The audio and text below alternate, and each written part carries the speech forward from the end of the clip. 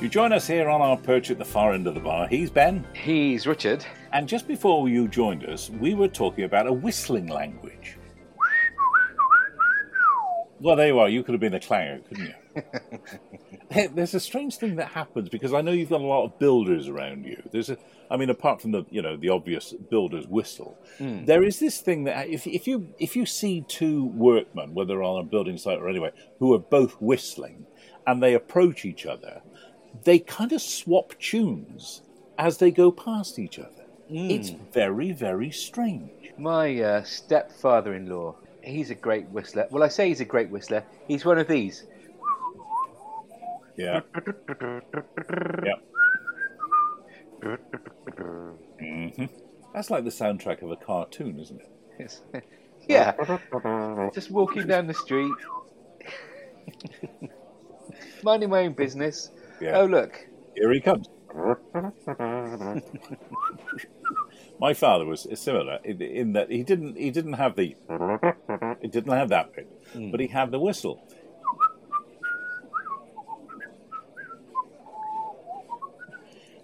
I'd spend my life saying, "Father, get a tune." Yeah, just anything, please. Anything at all.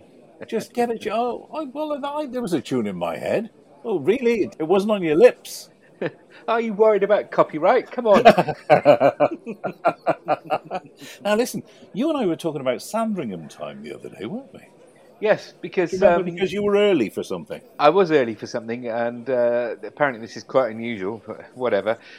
So yeah, you were in telling me all about Sandringham time, which I wasn't aware of. No, well, exactly. You were early for something, and I said, "Are you on Sandringham time?" And then you said, "What?" And then the conversation went on from there. But Sandringham time, at the time, I said to you that I thought it was to do with the fact that Edward VII liked to be punctual, and so therefore had all the clocks moved so that he would have an extra half an hour to allow him to get to the place he needed.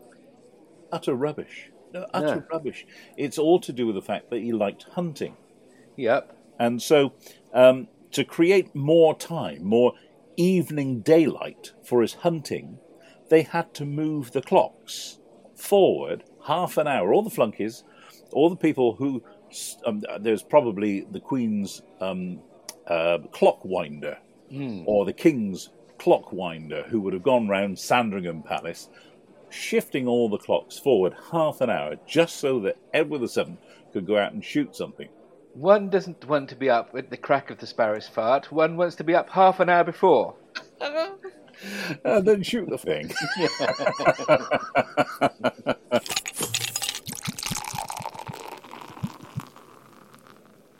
Now, about this time in our podcast, I usually try and tempt you with a refreshing libation, and for some reason you've been very reluctant to take me up on any of these so far.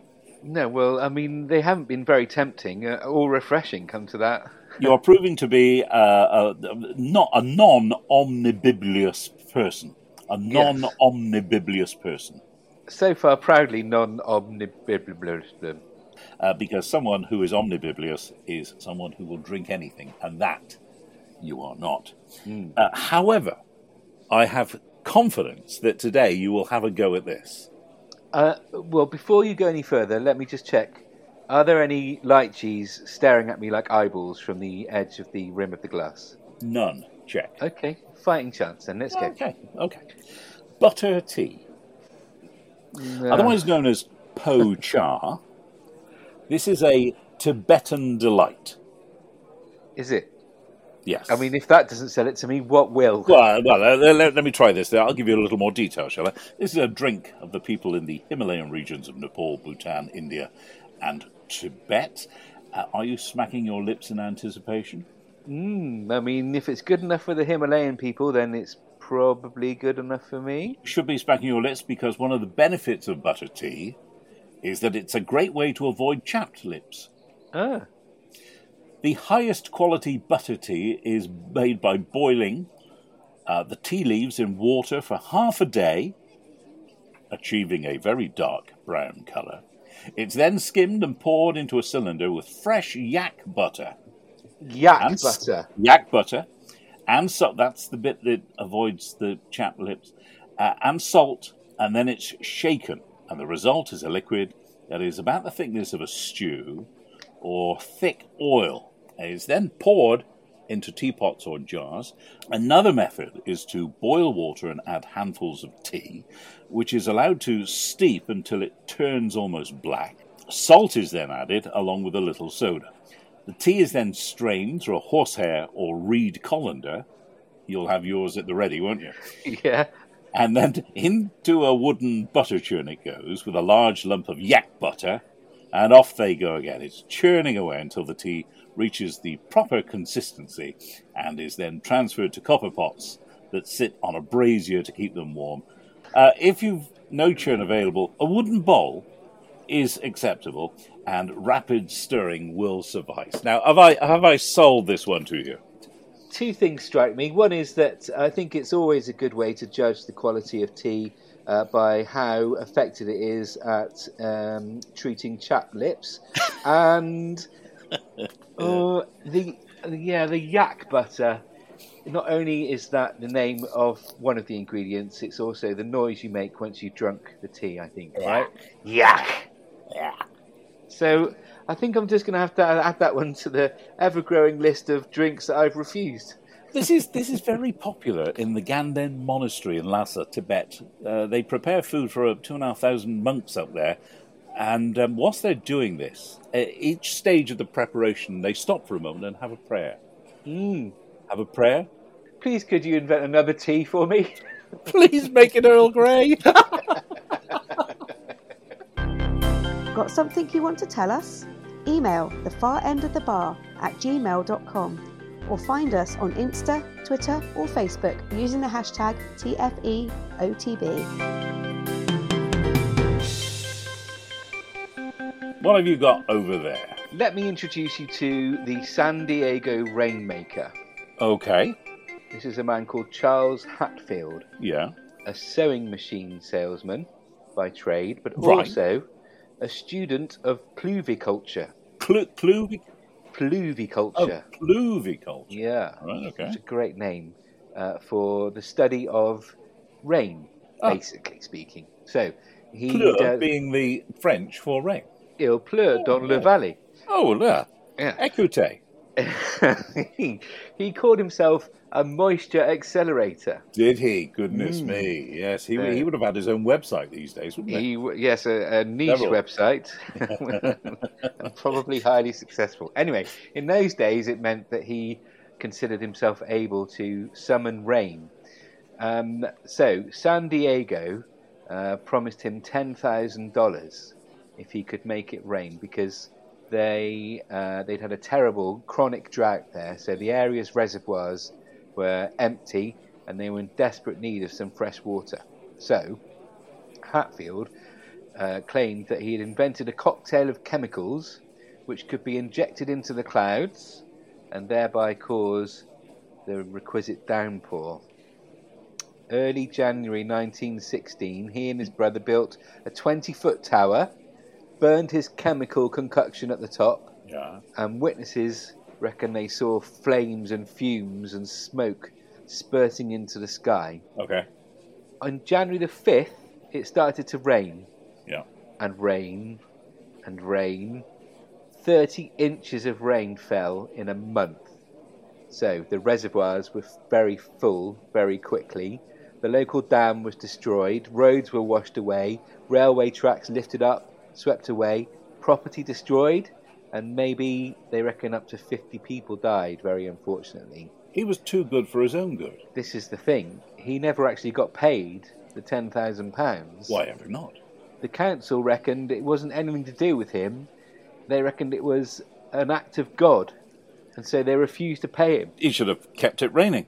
The theory is that he wasn't necessarily an expert in concocting chemicals that would bring rain, but more a very skilled amateur meteorologist who was very good at predicting when rainfall would appear. But even if you were an amateur meteorologist, you'd have to be something of a snake oil salesman as well to convince the local council to pay you $10,000, even if they had no intention of going through that. Yeah. Because, you go along, knock on the door and say, I can make it rain. And they go, oh, yes, all right then. No, I've got a concoction. Oh, really? Show us your sewing machine. That would get most people nowhere. But he obviously had a talent. He had the gift of the Blarney, I think. He had the gift of the whiz-bang up a tower. That's what he had. I think he had a bit of the Barnums about him, because he claimed in his life at least 500 successes in making rain fall in various places. But what's his name? Charles Hatfield. Why have we never heard of Charles Hatfield then? Well, he died in 1958. Yeah. And he took his chemical formula with him to the grave. Oh, did they? Was it raining inside the coffin? Yeah, very soggy coffin, that one. I read, this is some time ago now, I was talking to a pucker weatherman about seeding the clouds and whether or not this is actually possible. And he was very sniffy about the whole thing. And I did some further reading on it. And I discovered that the Russians and the Chinese were very keen on this. And apparently there was a big global meeting of powerhouses in Moscow, I think. And a big storm was due to hit. And the article said that the Russians had sent the planes up with pellets, chemicals, to seed the clouds to make it rain away from the city so that the delegates didn't get caught in the downpour. Oh, so to allow the rain to fall in a different place from where it would have done naturally. Okay. But on the subject of hail, and this might be straight out of the Cliff Claven book of facts, so don't at me. I am sure that I read on the subject of hailstones, historically, the most destructive British hailstorm took place in 1843 and covered a corridor from the Cotswolds all the way through to the Norfolk Broads. It's a long corridor. It smashed roofs in Oxfordshire, pounded them to pieces. In Cambridgeshire, there was an enormous quantity of glass, which was smashed at the windows of the colleges and in public buildings. And in Norfolk, they suffered a devastation of agricultural crops. What do you know about hail? No, I mean, the same as anybody else. Go back to a conversation we were having not so very long ago about pain. Oh, mama. The Oh Mama scale. The pain scale that the fella came up with. And there is a similar kind of... Well, there's probably a scale for everything, isn't there? But there is a hailstone scale. Is there? Unsurprisingly called... I'm going to go with... Hold on, I've really thought this through. I'm going to go with the hail scale. Oh, very good. That's actually better. They've called it the H scale. What? Yeah, I know. They don't spend a lot of time on creativity, do they? They should have rung me. This goes from H0, which is a hailstone the size of a pea, right the way through to H10, a hailstone the size of a melon. What? Yes, that would be a big melon, or a small melon, or a medium. Any melon, that would be an enormous hailstone. The golf ball size is around H5. Hailstones the size of golf balls. We hear that, don't we? I've never seen one. Not the size of melons. No, that would be enormous. Although I think the biggest one was enormous. There we are. That you could tell I did my research on that. The biggest one was enormous. Yeah, that's right. So that leaves me a lot of latitude, anywhere between a melon and the moon. But it was big. It was the size of a basketball, something absolutely ridiculous. Wow. The thing about a hailstorm is that it seldom lasts more than 6 minutes. Is this an official average, yes, or is it something you've come up with? They seldom last longer than 6 minutes. Not that all hailstorms last 6 minutes, but hailstorms seldom last longer than 6 minutes, because usually you get a downpour. It comes down, clattering down. Everybody thinks that the world's coming to an end. Before you've found a hatch to batten down, the whole thing's over and done with. Yeah, because if you're looking out the window and you say, "Oh, it's hailing," and then it doesn't happen all that often in this country. But when it does, you call the kids, "Oh, look, it's hailing," And then by the time they've got to the window, it stopped hailing. It's all gone. Not only is it stopped, there's nothing left on the floor either, on the ground. Absolutely nothing. It was 3 feet thick. No, it wasn't. It was a moment ago. You should have been here a moment ago. They were the size of melons. They were.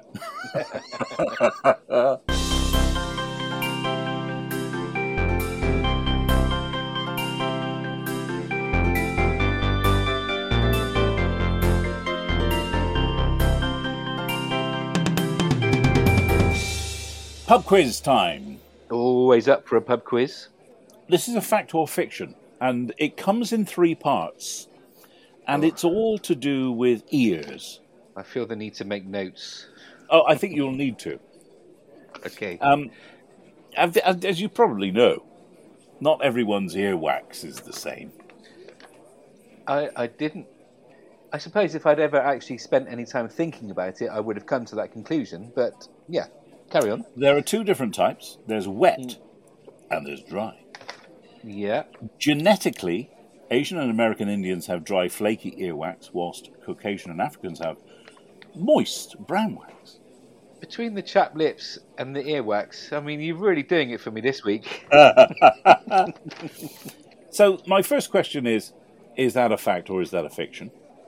What, that there are 2 types of earwax? Indeed. Okay. My second question is this, and let me set the scene. Overheating is a problem for some large animals. Yeah. The elephant's ears evolved to stop them boiling to death. And humans with very large ears display similar tendencies. On average, they tend to have higher body temperatures than those with smaller ears. Okay. Is that a fact or is that fiction? And third and finally, it became fashionable amongst sailors and explorers to have a single ear pierced in the belief that it improved their vision. Right.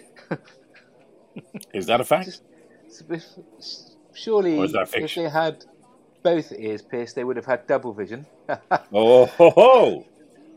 Anyway, that's the pub quiz, and we'll come back to that, all about ears. We'll find out what was fact and what was fiction, what was true and what was false a little bit later on.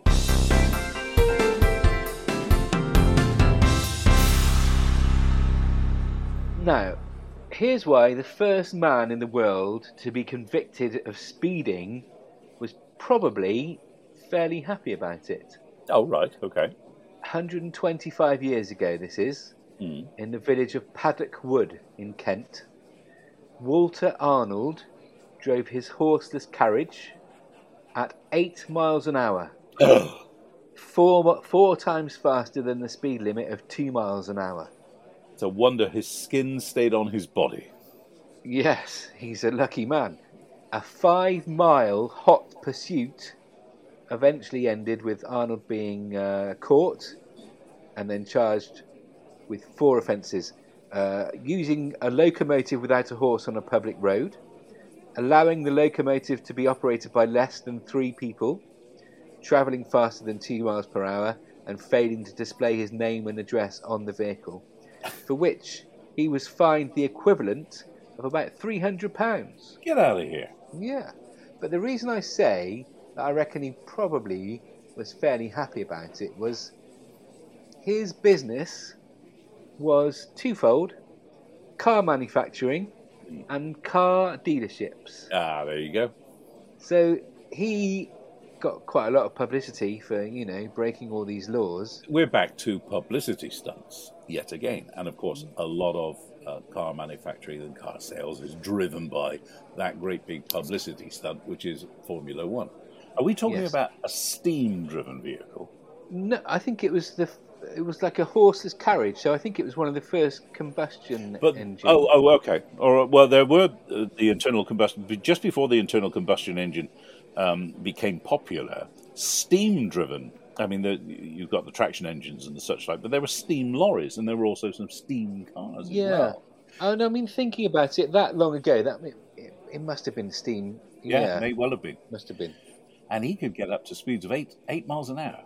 Yeah, I mean, there's no airbags. You can walk faster than that. Well, you can. I can't necessarily do that these days, but you can walk faster than 8 miles an hour, surely. Well, I think if you really put your mind to it, you probably could. I think it's about 2 or 3 miles an hour, the average speed of walking.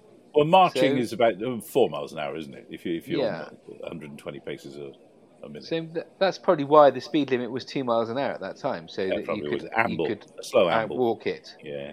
But apparently, not long after he got his speeding ticket, the speed limit was raised to 14 miles an hour. Oh, somebody had shares in his business, obviously. Yeah, and the need for the man with the flag was also removed. So, See, that's causing unemployment. It is, isn't it? And also, I guess the requirement to have 3 people operating the vehicle was probably removed as well. So again, that's... See, we've gone from a man with a flag and 3 people operating to 2 men on a bus, a conductor and a driver, to 1 man on a bus, and very soon, no people at all. Would you get in a car that drove itself? I struggle to get in a car that's driven by somebody else as it is. So yeah, me too. I'm not a good passenger. No, I'm not a great passenger. So I think I can't imagine it, but in 10 years' time, maybe if they've been proved to be safe, then probably. I think we're certainly in the United Kingdom. I think we're a fair way away from a time when, it used to be the case that whenever you saw a futuristic movie, there would be flying cars. I think we're a fair way away from driverless cars in this country, because it would mean, surely to goodness, that our roads would have to be of a different standard than they are now. Yes, because they're a blooming nightmare at the moment, aren't they? It's like a theme park of potholes. I'm not averse to progress, though. I've had a go on one of these e-scooters. Oh, yeah? Okay. Yeah. How'd you get on? Great fun. Yeah? Really enjoyed it. I was out for a walk one Sunday evening, and the roads were empty, and walked a bit further than I thought I was going to, and got a bit tired, and saw one of the scooters there, and thought, well, why not? Did you get up to speeds of 8 miles an hour?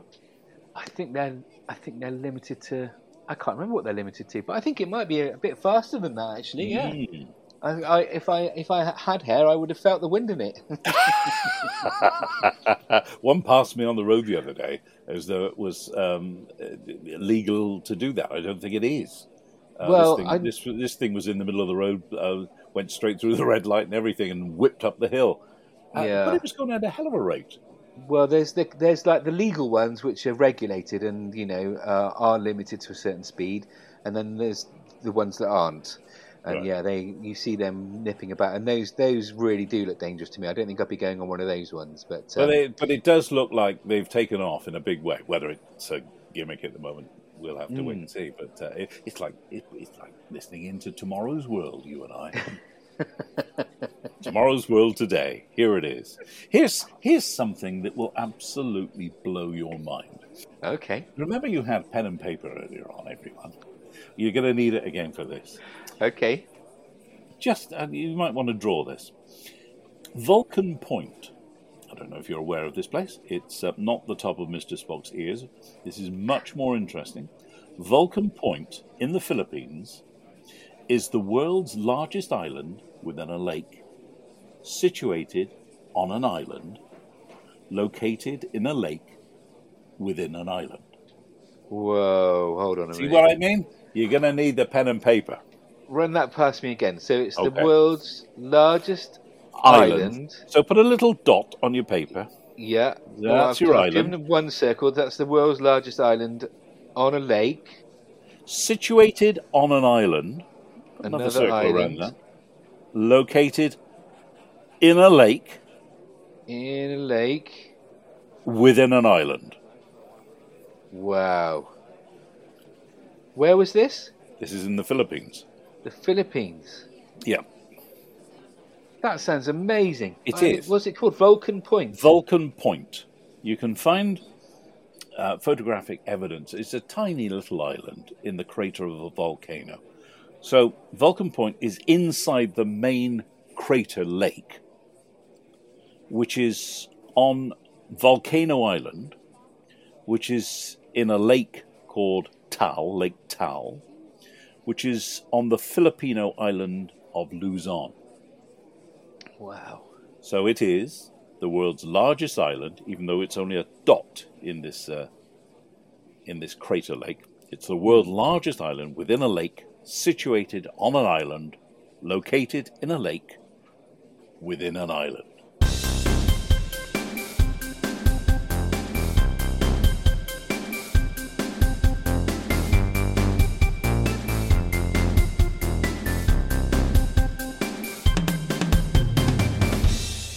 Okay, back to our answers to today's pub quiz, and this was all about ears. As you I'm will all remember. ears. Yeah, pin yours back. I said that not everyone's ear wax is the same. 2 different types, wet and dry. Asians, American, Indians have dry, flaky earwax. Caucasians, Africans are more likely to have moist, brown wax. What did you have for that? What did you say? Oh, I thought you were asking what sort of earwax I had. I don't think I need to know that, and neither does our listener. Thank you very much. I'm going to say yes, there are different types of earwax. And you'd be right. You get a point for that. Earwax has been very useful to anthropologists for studying mankind's early migratory patterns because, a bit like the honey that they found in Egyptian tombs, it sticks around. You know, when they went into the tombs, Tutankhamun and such like, they found these pots in there, sealed pots, and they took the seal out, and there was honey. Yeah. And it was still flowing. It was still liquid.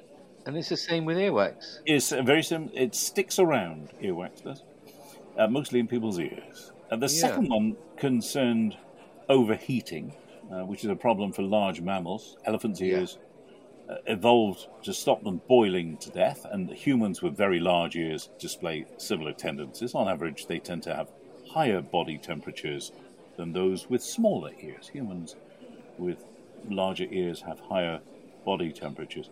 Is that fact or fiction? I mean, it just strikes me as utter cobblers. I mean, the reason is that I would have thought if there was anything in it at all, it would have been that people with bigger ears would have had a lower body temperature. Yeah, you see, this is your scientific brain analysing things. You could have been, you could have been someone if you'd tried. I'm definitely wasted on this podcast anyway. That's what so many people are saying. It's a fiction. So you're right. Well done. 2 for 2. Yeah, well done. Prince Charles has made it this far without spontaneously combusting, so there's nothing to do with the size of your ear. So, third and final one. It became fashionable amongst sailors and explorers to have a single ear pierced in the belief that improved their vision. I mean, if you think of the kind of archetypal vision of a pirate, they've got a hooped earring, haven't they? Generally speaking, and they're obviously sailors. But then if you're an explorer, you want to keep things as simple as possible. But then again, if you did find a way of... No, it's rubbish, isn't it? Of course not. Why on earth would having a single ear pierce make any difference to the quality of your vision? Well, it is rubbish, but it is a fact. It is a fact that they believed that was the case. An erroneous belief, but one widely held. They all seem to think that have a piece of gold in your ear and your vision will get better. They also wore gold earrings to ensure there was sufficient money to pay for a Christian burial should their dead body be washed up on a desert island or anywhere else. So and I suppose if you keep it in your ear, then I was going to say you can always keep an eye on it, but that's not actually true, is it? Anyway, that's just about us done and dusted. I think I hear the bell. Yeah, it's time to go. I'm going to go to another pub with someone else who might buy me a drink I actually want to drink. Butter tea. You know it makes sense. See you next time. That's time at the far end of the bar. You've been listening to Richard Lewis and Ben Orr. If you enjoyed your time with us, please don't forget to like and subscribe to make sure you catch the next episode. And find us on all the socials. Just search #TFEOTB or email us at thefarendofthebar@gmail.com. Cheers!